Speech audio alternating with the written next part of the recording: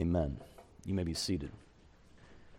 If you've got your Bible today, will you turn with me to the book of Ecclesiastes, chapter 7, or today's text is printed on page 10 in your bulletin.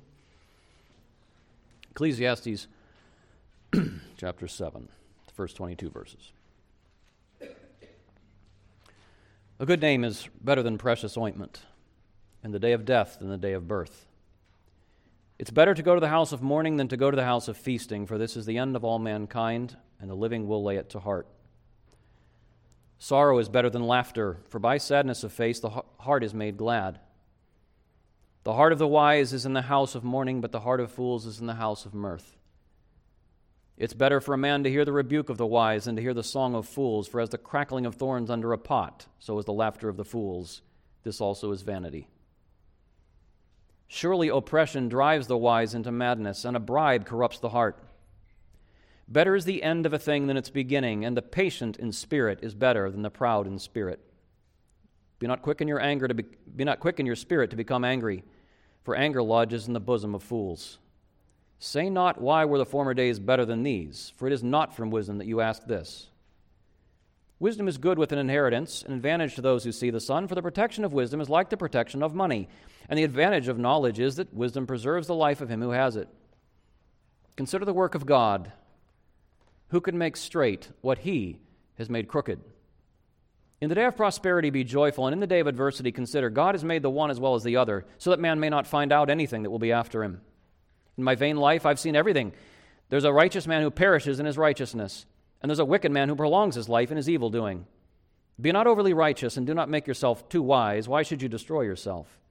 Be not overly wicked, neither be a fool. Why should you die before your time? It's good that you should take hold of this, and from that withhold not your hand, for the one who fears God shall come out from both of them. Wisdom gives strength to the wise man more than 10 rulers who are in a city. Surely there is not a righteous man on earth who does good and never sins. Do not take to heart all the things that people say, lest you hear your servant cursing you. Your heart knows that many times you have yourself cursed others. This is the word of the Lord. Thanks be to God. And we ask for your leading through this now, Father, in Jesus' good name. Amen. What I want to do today is actually a little more of a meditation than a sermon. I want to start with something that is maybe a little bit elusive in the realm of our lived experience. You guys ever met a person who has really earnest beliefs? You know, they've got a belief system and they're committed to it and they're passionate about it and they got deep convictions. And you know, a very decent person, you know, not someone you'd be kind of worried about your loved ones spending time with, you know, just a very decent moral person. So, you know, they have strong beliefs, they're very decent morally, and they're actually very knowledgeable. Like when you talk with them, they know a lot, but they're a little crazy. They're a little off somehow. You know, there's a quality in people that you can feel. I use that word on purpose. There's a quality in people you can feel, especially when it's missing. It's a little bit hard to identify, actually, this quality. You could call this quality a kind of balance. You know, you guys know my father was a coach and a phys ed teacher, and so I learned a lot about athletics just listening to him. And one of the things he would talk about is walking. Walking's a funny sort of thing when you think about it, because in walking, you actually have to go out of balance or you can't walk. But of course, the key to walking steadily is that you're able to keep your balance. You know, if I am just continue going out of balance, I'm going to kind of fall on Lou. And, you know, the ability to walk and go slightly out of balance, but then I'm able to get right back in balance, you know, as any of you athletes know, that ability to kind of keep your feet under you, you know, the idea of a low center of gravity, that you're not going off too far either way. What that balance produces is not a static rigidness where you never move, but it's this quality I'm trying to get at in people. It's this ability you can feel in people, especially when it's not there, the ability to move through life, to move through the world of ideas, the world of relationships, the world of problems, the world of experiences, and somehow keep both feet under you. You know, it's often not what I hear people say. It's not what people think. It's what they leave out that I find most troubling. They can go here, they just can't seem to hold on to this as well. And it produces an imbalance. The Bible speaks about unstable souls, unsteady people. And what you find is missing in unstable people, it's not zeal, God knows. It's not conviction. Frankly, it's not noble intentions. I rarely meet a person who just has evil intentions. People think good intentions is such a big deal. The problem is we all think we've got them, and many times it probably is even true. That's not what's missing. And it's not knowledge. What's missing, I think, is what the Bible calls wisdom. Wisdom. I've come to believe it is possible to be an earnest Christian believer, a lover of righteousness, a storehouse of biblical and theological knowledge, and sorely lacking in wisdom. Sorely lacking. I love Ecclesiastes because Ecclesiastes is a book about finding and maintaining your balance on the rolling decks of life under the sun. Ecclesiastes is a book that challenges right answers that too easily become easy answers. It's a book that makes us wrestle with realities that just do not fit in our existing tidy little boxes, even the boxes that we feel very strongly we've derived from the Bible. And Ecclesiastes just kind of messes with those boxes. And what I want to do today for just a very few minutes is I just want to walk with this fellow. His name in Hebrew is Kohelet. It's a word that just means the preacher. I want to walk with the preacher, the writer of this book, on a brief excursion in the world of wisdom. And some of what we're going to see in this text is going to be very familiar to you, and some of it is actually going to stretch us, I think. But in stretching us, it's going to help us navigate more steadily in a world that, as you can see quite plainly, is increasingly, and I would even say more and more shockingly turbulent. So I just want to talk a little bit about wisdom. And the first thing I'd like us to notice, because it's actually easy to miss, the first thing about wisdom I'd like us to notice here is that wisdom knows some things are better than others, and why. Wisdom knows some things are better than others, and why. It's the very first half of a verse. It seems so obvious. A good name, a good reputation is better. Do you notice that language? It's better than hot perfume, hot cologne. Better than precious ointment. Can I ask you something? How do you know something's better?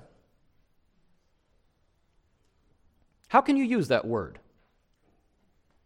Do you know, you cannot actually compare two things if you only have those two things. Have you ever thought about that?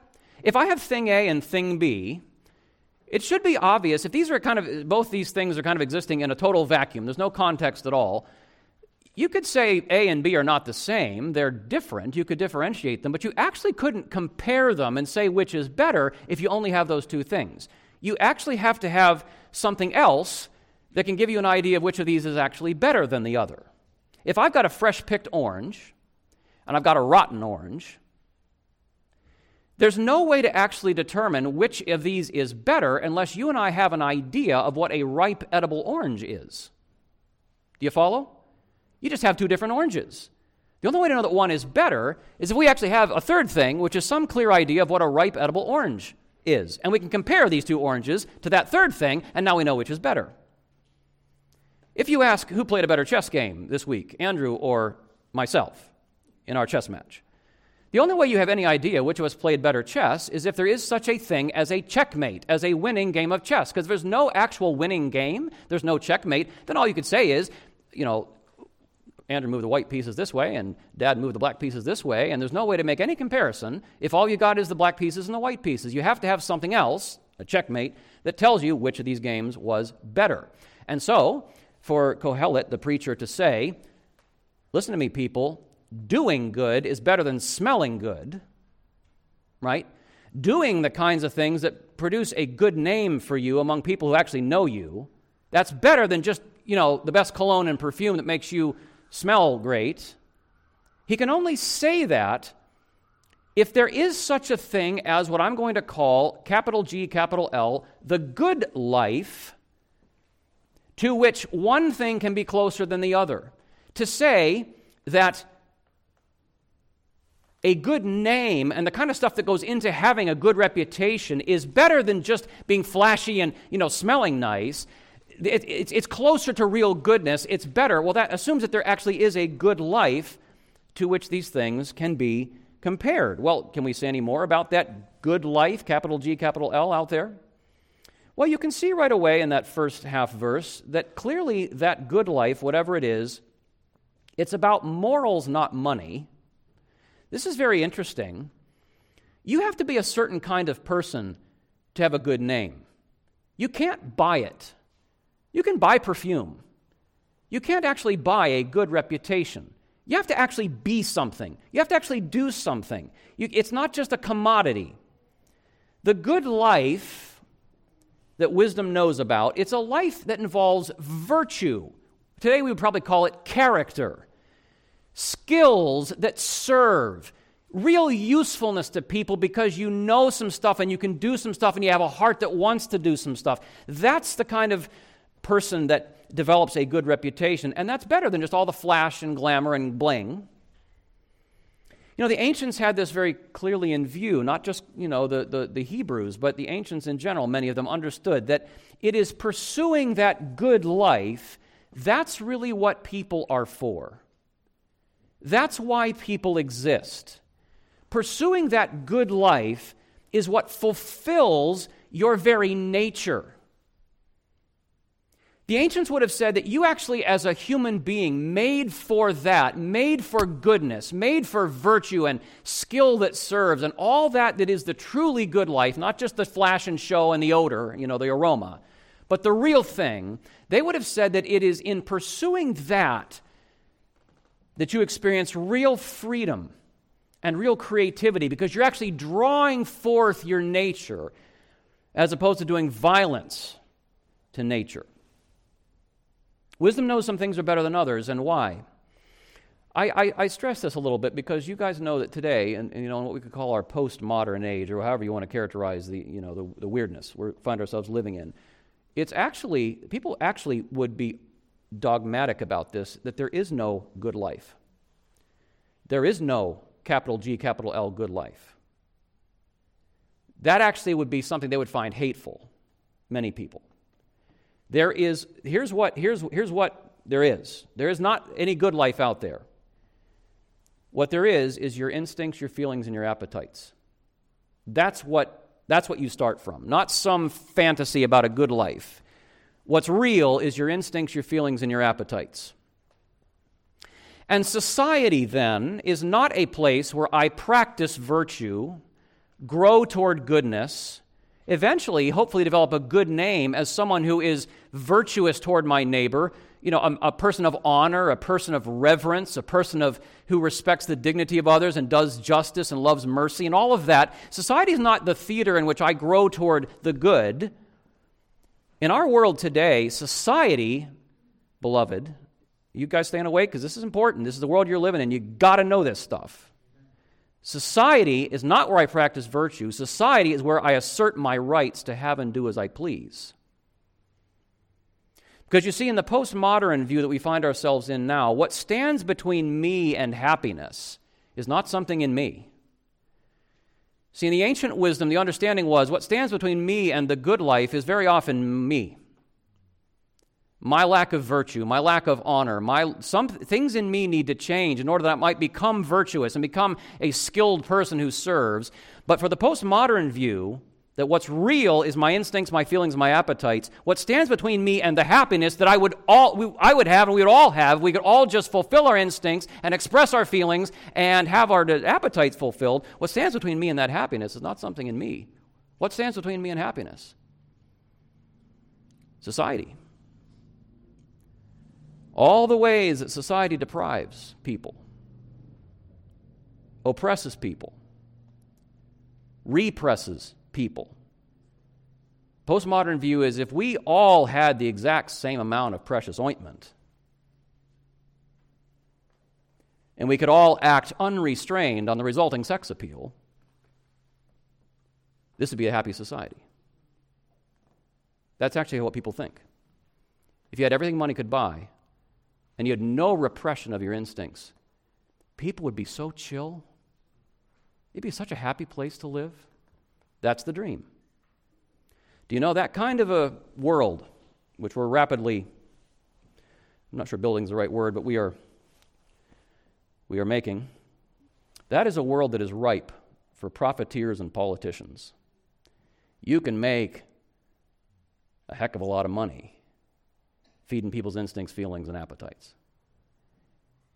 And my word, if you're a politician, man, this is for you, because you can make yourself so powerful, offering to people ways to have their instincts, feelings, and appetites fulfilled. And virtue is not even really in the conversation, because there is no actual good life. Wisdom, beloved, is the art of betterment. It's the art, and I call it an art, not a science, because it's an art. It's the art of moving toward the good life. We understand as believers in God that true wisdom is practiced in friendship with Him.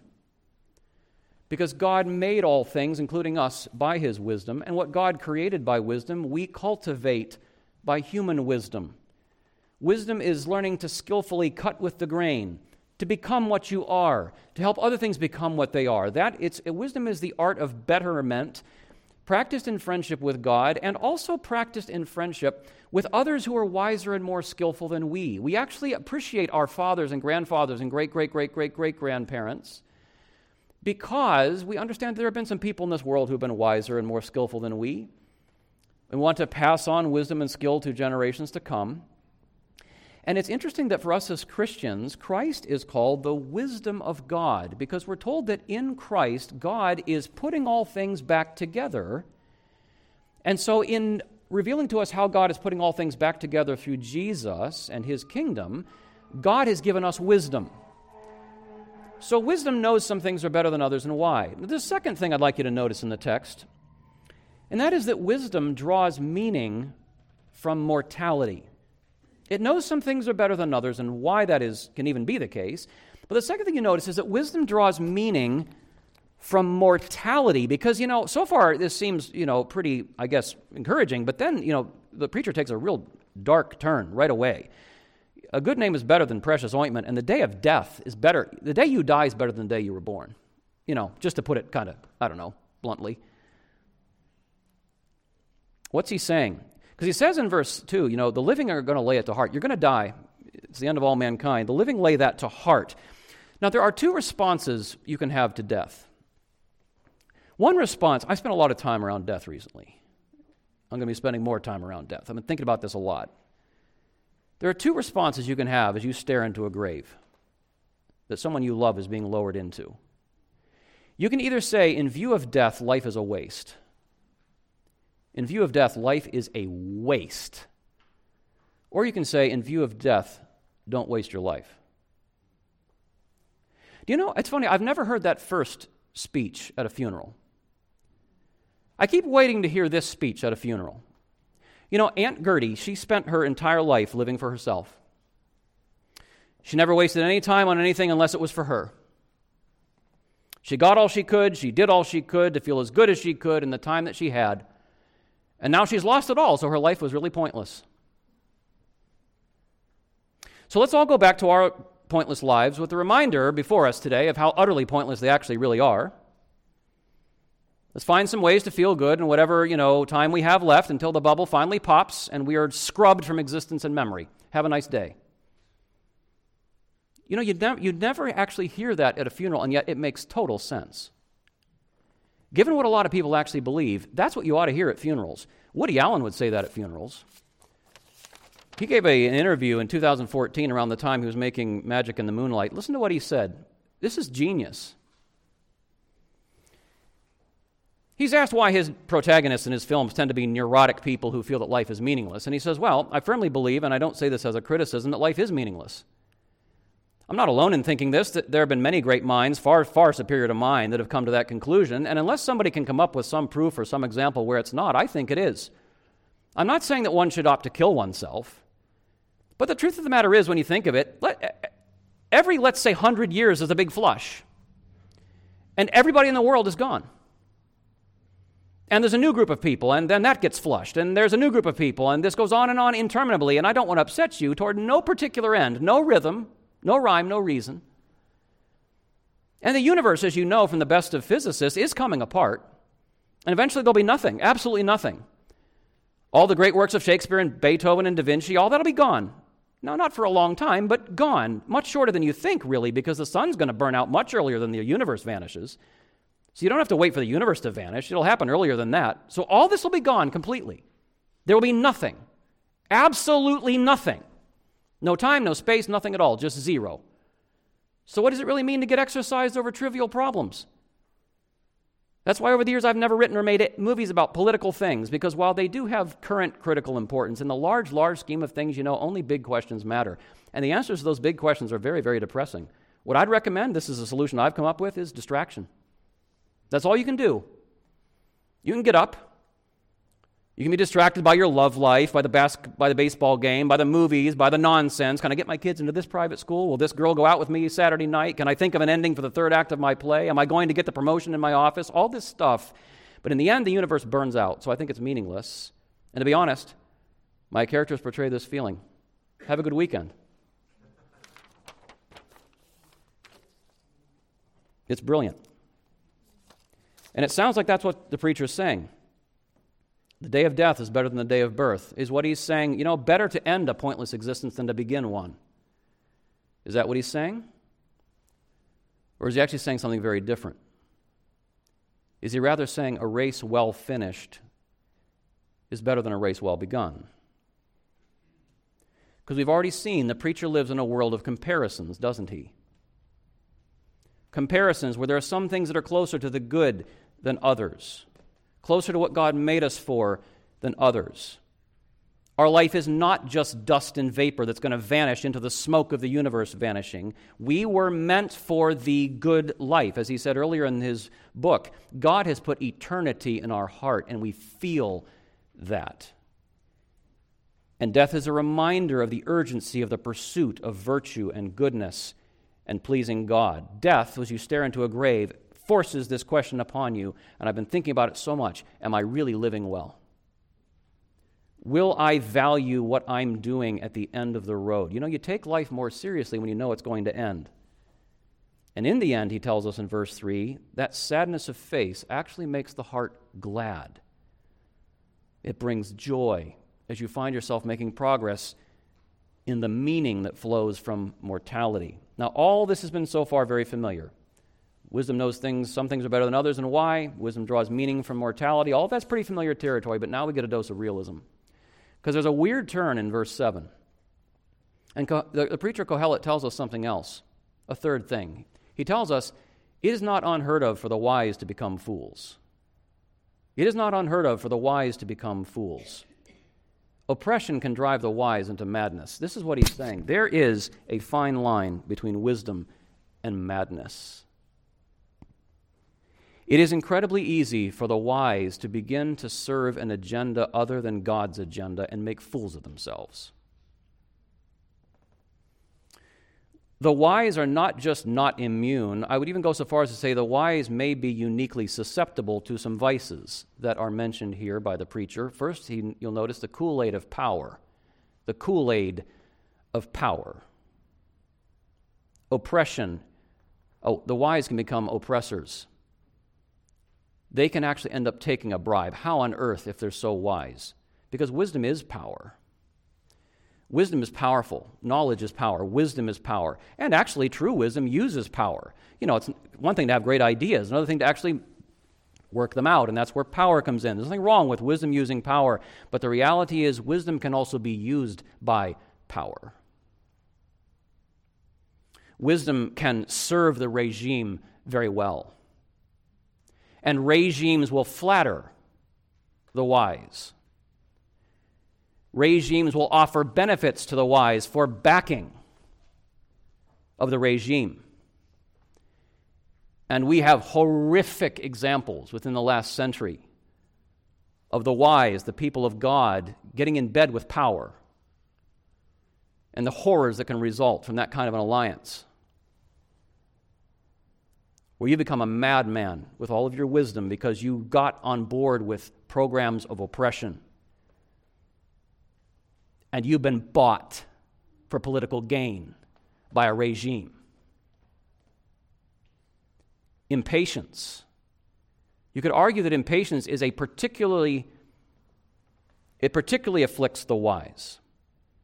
Better is the end of a thing than its beginning. The patient in spirit is better than the proud in spirit. There can be impatience, because you know what? When you're wise and you see what needs to happen, this is the way things need to be. It can make you impatient with the slow work of building knowledge.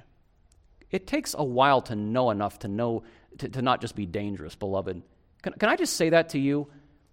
I'm going to say something that's going to sound insulting, and I mean it for me too. You don't know very much. Most of you think you know a heck of a lot more than you actually know. That's true for me too. To build knowledge takes time. To build skill takes time. To build virtue, God knows, takes time. To build humble influence takes time. Your ideas don't matter if you have no credibility. I've got such great ideas. You probably do. You have no influence without credibility, and credibility takes time to build. But you can get impatient in your pride, right? It's easy for the wise to fall into impatience. And reactivity. Don't be quick in your spirit to become angry. Anger is a fool's errand. Oh, my word, have I heard so much anger in the last year. Outrage, screaming. Do not be quick in your spirit to become angry. Don't let your wisdom make you harsh, make you strident, make you cynical, make you hateful, make you so enamored of the ideal you can't handle the actual. I've said this to you before. The ancient philosopher kings, it was said, they were useless as citizens because their heads were so full of the ideal city they couldn't live in any actual city. Don't let that be us. And sentimentality. Oh, the old days.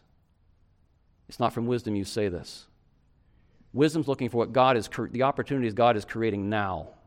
Learn from the past. Stop pining for the past. God is now. What's He doing now? That's the question of wisdom. And overconfidence. Because wisdom's like money.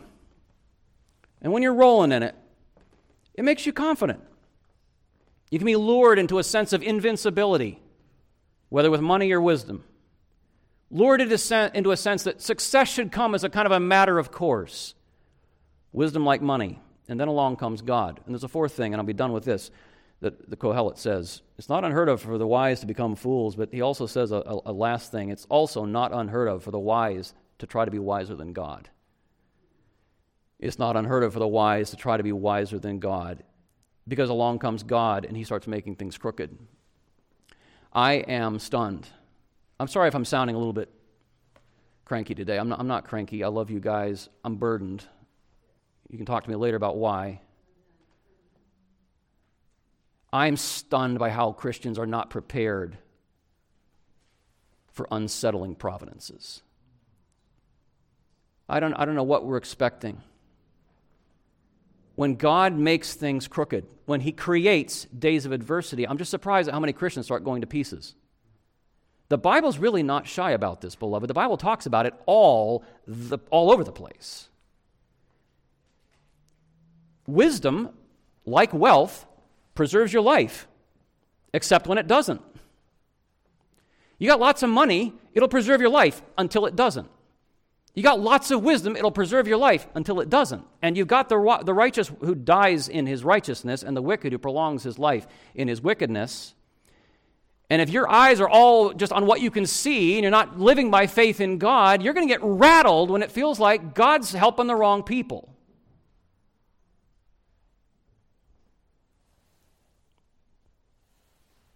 God has made the day of adversity as well as the day of prosperity. You cannot try to use wisdom and righteousness to guarantee outcomes. Be not overly righteous and don't make yourself too wise. Why destroy yourself? If you think that your wisdom and righteousness somehow guarantee outcomes, you're setting yourself up to kind of melt down, to self-destruct. Better is better because it's better, not because it's a formula to get an enviable life. Can we agree on that? Better is better because it's better, not because it's a formula to get an enviable life.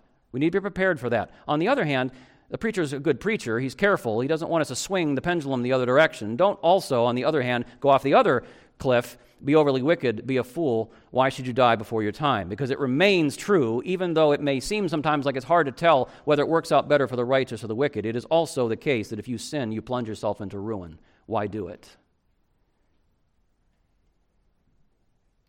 So much of wisdom's balance is holding on to one true thing and not letting go of the other. It is both. One thing I'd like to get in a lot more Christians' heads is both and thinking. A little less either or thinking, more both and thinking. It is both true that there's no guarantee, and it's true that it's better to serve God. He who fears God won't go off the deep end of being overly righteous in a way that's trying to guarantee outcomes, and won't go off the cliff of wickedness and self-destruction. Verse 18, hold on to the one. From the other, don't withdraw your hand. And when you're really confused about this, because sometimes it hurts like crazy, remember Jesus. Because in him you will see something that never loses its mystery. How God used the death of the impeccably righteous one to give life to the utterly unrighteous and ungodly. That's the mystery of grace. And you'll notice the fruit of this. God-fearers can do two things. God-fearers, in verses 19 and 20, they can seek the benefits of wisdom without pride or presumption. Wisdom gives strength to a wise man more than 10 rulers who are in a city. The United States kind of, could use some wise people right now, dare I say. And wisdom gives you strength that 10 rulers in a city don't have. You can seek the benefits of wisdom when you fear God, but you also remember verse 20, there's not a single righteous man on earth who does good and never sins. Don't be too full of yourself. It's not about you, it's all of grace. And you can seek the benefits of wisdom without pride and presumption. That's one thing God-fearers can do. The second thing God-fearers can do, you'll notice in verses 21 and 22, they can live among sinners with a lot of grace. Because when it's most tempting, and in fact it's most possible to just really smash other people for their sins, don't listen too closely to people talking, because you're going to hear your servant cursing you, and you're going to want to get out your stick and beat the bleep out of him, because he's your servant. Just remember one thing. Your heart knows many times you yourself have cursed others. So even when it comes to your servant, you got a lot of grace, because you're a sinner too. And when you fear God, you'll be gracious.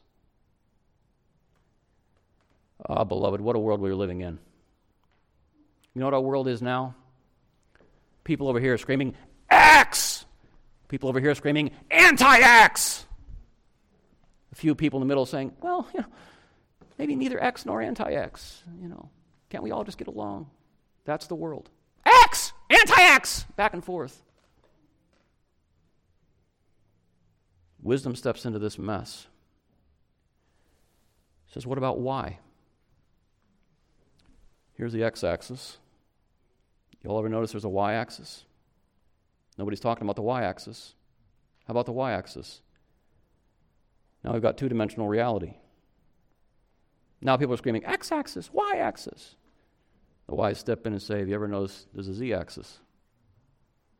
A whole other dimension of reality. Are we thinking about that? Nobody's talking about that. Now I've got three-dimensional reality. Because wisdom knows something. It doesn't get pulled into the polarities. Why? Because there is a power and there is a wisdom and there is a grace at work in our world that transcends all the tidy little boxes. And that power and that grace and that wisdom, which is God's alone and is restoring all things in Christ alone, that wisdom can unite us all as we are all willing to bow our knees and accept the very first condition of true wisdom. And what is it, beloved? Fear God. Fear God. God help us. In Jesus' name, amen.